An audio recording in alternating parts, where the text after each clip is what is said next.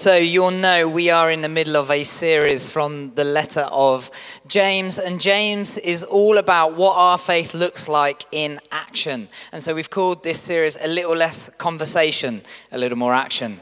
And today our passage is about what our faith looks like in community, what our active faith looks like in community. I don't know what your experience of Christian community is, but I had an experience at college that has scarred me for life. We have to do these placements at college so as to get an experience of the breadth of church, and normally that's something that I would avoid like the plague, but because Hannah was with me and we were training together, she decided we need to do something properly and that we need to have a genuine experience of something different. And so we went to the deepest, darkest depths of Birmingham and lived in a commune for a whole month. Now, when I say commune, I mean it was miserable. So we arrived and we were told that we were living on the top floor of this place, and we went up to this bedroom, and in the bedroom there's just a single bed. So clearly I'm sleeping on the floor, and as I lay down on the floor to see what the carpet was like, and it was threadbare, I turned my head and I saw just a row of mouse droppings along the skirting boards. And if you know me, you'll know rats and mice really get me. Like it's something of it's like my kryptonite. I can't cope with it. So I jump up and I slam the door and I turn to Hannah and say, Hannah, we are getting out of this commune as quickly as possible. And we start to have a heated discussion about whether we can cope with this, whereas my wife, she could cope with it, but I couldn't. At which point, the door flings open, and the second thing we realise about this Christian commune is there's clearly an open door policy. Nobody knocks, which came as a surprise at that point, but was even worse later in the week because I like to air dry. And this guy who led the commune seems to think that it's perfectly normal to fling open the door and engage in a conversation with you at any time in the day. The third thing that happens at this Christian commune is that we pray every day at 6 a.m. Sounds like a good idea, right? I think it's a lovely thing to do. These meetings were miserable.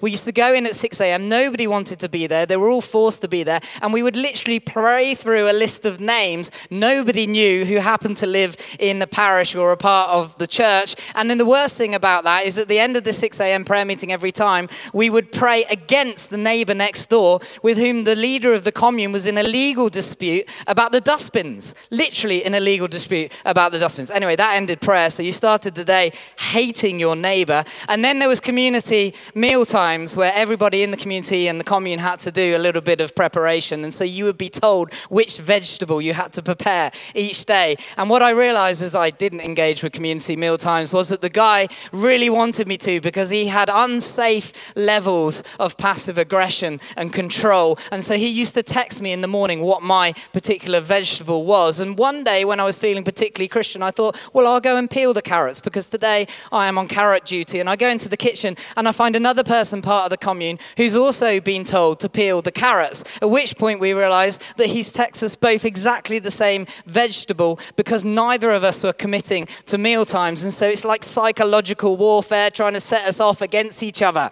which was fatal because it just turned us against him. Anyway, the straw that broke the camel's back on Christian community for me was when at the end of 3 weeks, he comes up to me and sits me down and says, listen, you're going to have to pay rent for the time that you're here. And the rent that he charged us was more than the rent we were paying in Bristol for a whole flat. Unbelievable. Completely put me off Christian community forever. I will never go back and I never want to do it. I don't know what your experience of Christian community is, but here's the problem. At this church, one of our core values is that we act like family to each other. That means that we believe that church should be a diverse family where we're fully known, we're unconditionally loved, and we become who we're called to be in community. Doesn't happen in isolation. This is something that we're committing to here at church. So how are we going to do that?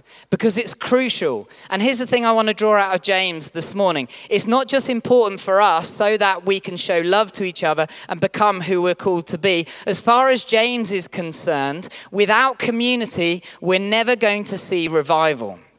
What do I mean by revival? Well, that's why I've included James 3:18 in our passage from chapter 4. 3:18, and I talked about it last week, ends with this. It says, peacemakers who sow in peace reap a harvest of righteousness. Peacemakers who sow in peace reap a harvest of righteousness. What's a harvest? A harvest is lots of it. You stick in a tiny seed and it multiplies and you get a huge amount of it. So what's the context? What's he talking about there? He's talking about a harvest of righteousness. He's talking about a harvest of the presence of God. He's talking about heaven on earth. I don't care what you call it. You can call it revival. You can call it renewal. You can call it church doing really well and the presence of God falling on a community and a bunch of people. I don't care what you call it. The point is, when there's a harvest of it, there's loads of it and it feels like heaven on earth. Now, James is saying, if you want heaven on earth, and this is the problem, the seed that you have to sow is peaceable community. It's peace in community. You have to prioritize family. How do we know he's saying that? He's saying that because for James, righteousness isn't just right relationship between us and God. It is that. But as according to James, it's right relationship between each other. Without right relationship between each other, we are not going to see a harvest of righteousness. We are not going to see what Jesus sets out in his agenda in Luke 4 when he says, the Spirit of the Sovereign Lord is on me so that he has anointed me so that I can preach good news to the poor, so that I can release the oppressed, so that I can see the prisoner go free, so that the eyes of the blind could be opened, so that heaven comes to earth, so that we have an experience of that Revelation 21 I was talking about earlier in Brockley, in our own church, in Southeast London. If we want that to happen, we have to sow the seed of family. So the key question for us is, how do we do it without committing to a Christian commune and me texting you all about which vegetable you have to peel in the morning? Well, James says this. Firstly, we have to admit that we have a problem.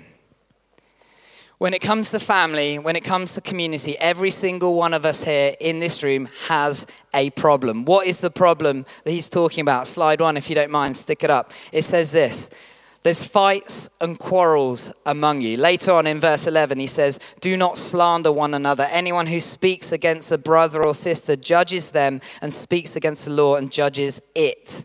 What is stopping us from living as family, from making ourselves fully known, from unconditionally loving each other, from becoming who we're called to be, from sowing seeds of peace in community? That. Fights, quarrels, slander, judgment. When there's fights, there's quarrels, there's slander, which basically means you're speaking badly of each other. When there's judgment, which means that you're separating people out from you because you can't cope with the differences among you, you are not going to see revival. You are not going to see heaven on earth. You're not going to see a renewal in the church. You're not going to see the fullness of the presence of God dwell with us. We're not going to see an outpouring of the Holy Spirit because there's division, there's disunity, there's separation. There's judgment. What's the one thing Jesus prays for his disciples? I think it's in John 17, before he goes to the cross. One thing that Jesus prays. He prays for unity. He prays for oneness. The one thing that he prays before he goes to the cross. He says, may they be one so that the world will believe. When the world believes, that's going to be revival. That's going to be renewal. That's going to be an outpouring of the Holy Spirit. That's going to be heaven on earth. What is the seed that we need to sow in order to be able to see that? Oneness. What's stopping oneness? Fights, quarrels, slander, judgment. Now, here's the thing. I think the people that James were talking to had it a little bit easier. It's always dangerous saying that, but I think they had it a little bit easier than we do in our 21st century context. Because in that first century Jewish context, the idea of community was totally normal. In fact, they lived in community. So they believed that I am who we are, essentially, or I do in the benefit for we. Whereas in our own 21st century context, we live in relative isolation. Compared to that, it seems to be all about isolation. We are completely withdrawn from this idea of proper community. It's not you do we or I do we, it's you do you. And the problem with you do you is when it conflicts with somebody else doing me, there's going to be conflict and there's going to be quarrels and there's going to be fighting and there's going to be slander and there's going to be judgment. And even worse than that, because we're not in community, because we're not living in the same way that they were living there, we live in relative isolation. It's a lot easier to quarrel and to fight and to slander and to judge because we can all do it on social media and it seems like there's very little consequence to it. Or if you've not ever been on Twitter, So you can just throw these things out there because there's not the same amount of rubbing up against each other, of being in each other's context, of creating this beautiful sense of community as there was in first century Judaism. And so therefore it's a lot easier for us to engage in the problem that is stopping us from being family, stopping that oneness that Jesus is talking about. So if we want to see revival, we have to be different. And here's the problem. The church so often it's not particularly different to in the world, is it? When you think of divisions and you think of disunity and you think of quarreling and you think of fighting, particularly when you think of judgment, all of that applies to the world, but it also applies to the church, doesn't it? It certainly applies to non-Christians' perception of the church. And we wonder and we guess, and we start to think about strategies as to how we can get the world to believe. And all we really need to do is look at ourselves and see that we have a problem. First thing we have to do is we have to admit that we have a problem. Second thing we have to do is we have to identify the cause of the problem. So what's the cause of these quarrels and this fighting and this slander and the judgment? Well, verses 1 and 2 spell it out. It says this here. Don't they come from your desires that battle within you? Verse 2, and then it says, you desire but do not have, so you kill. You covet, but you cannot get what you want, so you quarrel and you fight. What is it that's causing quarrels and disruption and disunity and fighting and judgment and slander? It's our own desires. It's not other people's desires, it's our own desires. In order to be able to work out the cause of the problem, we have to actually look at ourselves. You know, the Greek word for pleasure is hedone, which is where we get the word hedonism from, which essentially is I live to please myself. I live to please myself. What's James saying there? He's saying the cause of these quarrels and the fights in Christian community is that every single one of you are living to please, and I include myself in that, you're living to please yourself. It's become about us, what we can get out of a Christian community, what we need in church, how church can work for us. We've made it all about ourselves. We've turned, and what's the definition of sin? We've turned in on ourselves. And the result is quarreling, it's slander, it's division, it's disunity. Now here's the thing, and I don't want to, the thing about James is it's easy to read and feel bad about ourselves, right? But this might help. This is innate. So this is in us, okay? We're born with this. So how many of you here are parents and you had to teach your kid to use the toilet? Had to teach your kid, brilliant. How many of you had to teach your kid to wash their hands? Lovely. How many of you had to teach your kid to write and to speak? Brilliant. How many of you had to teach your kid to be selfish? We don't teach that because it's a part of the fallen condition. It's the part of human nature. Right now, this is why no one wants to volunteer for Crash, because right now in there, one kid is stealing a toy from another kid, and the kid who had the toy stolen is whacking the other kid on the head with the toy, or crying and causing havoc. It's a natural part of what it is to be fallen and in humanity and be human. And it's killing community, and it's killing us inside. So what's the cause? The cause is hedonism. It's living to please ourselves. But we have to go a bit deeper. James goes a bit deeper on this. And I think in order to go deeper, it helps us to find a solution. So let me just, I know it's uncomfortable. Let me just turn the screw a little bit more. Because there's a deeper cause beneath the cause, which is meaning that we live for ourselves. And that's found in verse 6, slide 3, if you please. It says this: God opposes the proud. Do you know what the cause beneath the cause is? It's pride.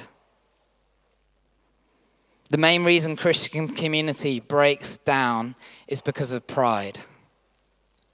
It's at the core of who we are, and it needs dealing with. Now, so what is pride? Let's just identify what pride is for us here, because I think one of them is obvious, a definition of pride, but the other is less obvious. So let's just deal with the obvious one. The obvious version of pride is arrogance, okay? I know better than you, and so therefore when you express an opinion or you do something that I don't like, I'm going to oppose you, I'm going to slander you, I'm going to quarrel with you, and I'm going to judge you and separate myself off from you. I'm better than you. I know more than you. I'm more educated than you. I have a better sense of reality. I know what needs to be done in order for something to happen. So therefore, I'm going to cause a quarrel and I'm going to separate myself off from you. That arrogance is the normal definition of pride. We talk about that all the time. Let me just talk about another type of pride.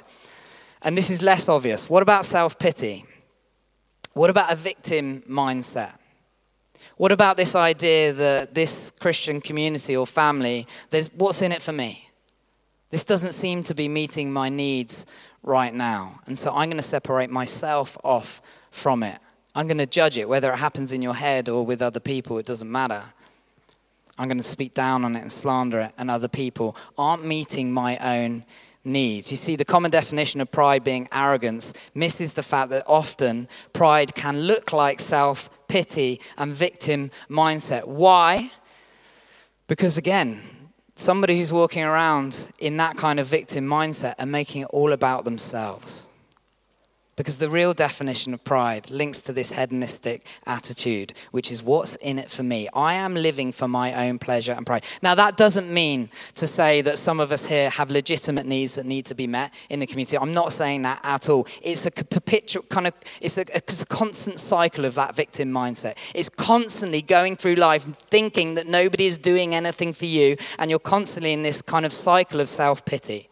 That we all have moments where we need Christian community to come around us, and that we're in a horrific situation and we have needs that need to be met by our community and by God. I'm talking about a cycle of this where it's happening again and again and again. That is also a form of pride in the same way that arrogance is, and it's a killer of community. It's going to kill community. And when it kills community, it's going to kill revival, because we're not going to see an outpouring of the Holy Spirit. So pride, it's arrogance, but it's also low self-esteem. So what's the solution? What is the solution to this pride, to this hedonism that's causing the quarrels and the division and everything that's wrong with the world, but also with the Christian community? Well, it's in verse 6 and 7 here, and this is where there's a turning point and we get positive, thank the Lord. It says this, but he gives us more great. Actually, let's do verse 5. It says, or do you think Scripture says without reason that he jealously longs for the Spirit that he has caused to dwell in us? Verse 6, but he gives us more grace. Thank goodness for that. This is why Scripture says God opposes the proud, but he shows favor to the humble. Verse 7, submit yourselves then to God. Resist the devil and he'll flee from you. Come near to God and he will come near to you. What is the solution for this pride and for this chaos and division that's caused by our quarreling and the division and the hedonism, being in it for our own pleasure and our own needs being met? James says is humility. Humility is the solution. Now, there's a bit of a problem with our definitions of humility. What's the world's definition of humility? Well, often the world's definition of humility is to think less of yourself. So go around with your head down saying how terrible I am, I'm a terrible person and everything's terrible, and look at me, I've got nothing to bring and I'm awful. Do you know what? That is just another form of pride. We've already identified this, because what are you doing there in that version of humility? You're making it all about yourself again. We're just making it about ourselves, and we're expecting people to come and pity us and to help us. It's another form of pride. There's a Christian definition of humility, and that is humility is about thinking about yourself less. So not thinking less of yourself, but thinking about yourself less. Lots of Christians talk about this kind of thing, and I think it's completely wrong. It's as wrong as the other type of humility. Why? Because I think it's impossible. Because we all have needs that need to be met. I don't know if you ever tried to think about yourself less. It's incredibly difficult to do. In fact, a little bit of a side comment. Do you know why Jesus, I think, says that the greatest commandment is to love the Lord your God with all your heart, soul, mind, and strength, to love your neighbor as you love yourself? He assumes that we know how to love ourselves. He assumes that we know how to meet our own needs. Now, obviously, there's times where people don't know how to do it and they don't know how to love themselves, and so therefore we have to come around them and help them. But in general, if we were to really be honest with ourselves, we all know how to love ourselves. And so he's saying, take a bit of that self-gratification and the pride that you have within you and apply it to other people. We've made it all about ourselves. And here's the thing that humility says in Christianity, it's not about you. But the problem is that doesn't mean that we have to live a life where we're giving the whole time, because it's impossible to do, because we have needs that need to be met. And so therefore I think a better Christian definition of humility is not thinking less of yourself. It's not thinking of yourself less, but it's thinking the thoughts that God thinks about you. The ultimate meter of our needs is God. That's why James says the solution is humility here. And look at what humility looks like. It looks like God jealously longing for time with you. It looks like the indwelling of the Holy Spirit from within you. It looks like submitting yourself, handing everything over to God. It looks like coming near to him day in, day out. If we want to learn what humility is, we need to learn how to come into the presence of God. We need to learn how to spend time dwelling in the presence of the Holy Spirit. He longs for us. He longs for his Spirit to dwell in us and for us to come near to him. So what happens when we come into the presence of God, and how does it kind of grow humility in us? Well, the first thing that we realize when we come into the presence of God is we are way more self-obsessed than we thought we were. When you come into the presence of God, you realize quite quickly how much you think about yourself. When you come into the presence of God, you realize quite quickly that we are making everything about ourselves, that we have this problem of pride at the center of things. And when we come into his presence, it just gets revealed. It's just the way it is. It's like when light shines on darkness, all the stuff that was previously hidden by the darkness is suddenly revealed. Now, here's the beauty of what James is saying in this passage this morning. What happens when the light shines on the darkness and our pride is revealed? He does not judge us. What does it say? There is more grace. There is more grace. There is more grace. You see, the most beautiful thing about God, because of Jesus and because of what he's done on the cross, is he doesn't turn away from us in our crap. He moves towards us and he embraces us and he pours out his grace. That's why it says in there that when we come, it's like having our hands washed or purifying our hearts. That doesn't sound terrifying. It doesn't sound like it's judgment. It sounds positive. Surely it's a relief. Surely it's a relief to be able to come into the presence of God, to be brutally honest with what's going on in our heart, and for him, instead of for him to say, I'm judging you, you're horrific, you're self-centered, you're self-obsessed, you need to go from my presence, you need to sort yourself out. Instead, because of his grace poured out on the cross, he draws you near and he washes you pure and he sprinkles your heart afresh so that you can become who you're called to be. And he draws you in. First thing happens when we come into God's presence. We realize we're more self-obsessed than we like to think we are. Second thing that happens, and this is crucial, okay? When we come into the presence of God, we begin to realize how incredibly significant we are. You see, the root problem of the pride and of the arrogance and of the self-pity and of the chaos and the quarrels and the fights, the root problem is that we're all deeply insecure. That we're all, when we're in Christian community and family, banging up against each other because we're trying to get our needs met by each other. And do you know what happens when we come into the presence of God? He reminds us every time, you are my son, you are my daughter, I am pleased with you, I am proud of you, and I want to show my love for you and fill you afresh with my presence. You are way more significant than even in your wildest dreams. You see, who is our model for humility in the Bible? The answer is always Jesus. Jesus is our model for humility. What does Paul say about Jesus in Philippians 2 in terms of humility? In fact, let me read it. Have we got time? Not really. Let me read it. I'll be quick. Philippians 2, it says this. In your relationships, this is about community. In your relationships with one another, verse 5, Philippians 2, in Christian community and family. I just discovered that. Didn't read that bit before. Isn't that amazing? Have the same mind. See, I think I make this up sometimes, but it's actually in there. Have the same mindset as Christ Jesus. 6, who being in very nature God, did not consider equality with God something to be used to his own advantage. Can you see what's happening there? The model for humility in Christian community is Jesus. Jesus was in very nature God. He didn't feel like he had to grasp for attention or for significance because he knew he was already significant. When we come into the presence of God, what we realize is every single one of us here are made in his image and in his likeness. That means we carry the same power and the same presence that Jesus carries throughout the Gospels as we see him healing the sick, as we see him casting out demons, as we see him bringing heaven on earth. And so when we come into his presence, we realize we are nothing like Jesus, which is why we need his grace. But so much more than that, he pours out his Holy Spirit in us so that we can realize how significant we are in him. And that leads to peaceable community. That leads to the kind of community James is talking about. Why? Because we're not trying to get our needs met by each other. True humility is not thinking less about yourself. It's not thinking about yourself less. That's impossible to do. It's thinking the thoughts that God thinks about you. Because when we do that, we're not looking for it in each other. So when we come into family, we come into community, we're looking to see how we can bless the other person.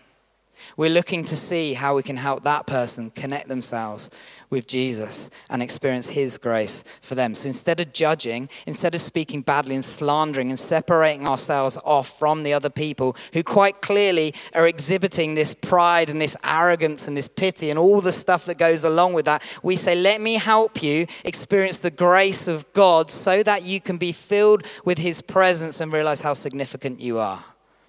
Because when you do that, you'll start to come together as one. We are God's likeness. We are God's image on earth. We carry his power and his presence. And as we come to him, we realize that we are also in very nature God. So therefore, we can humble ourselves and live out the calling on his life, on our lives, to see the kingdom come, to see revival.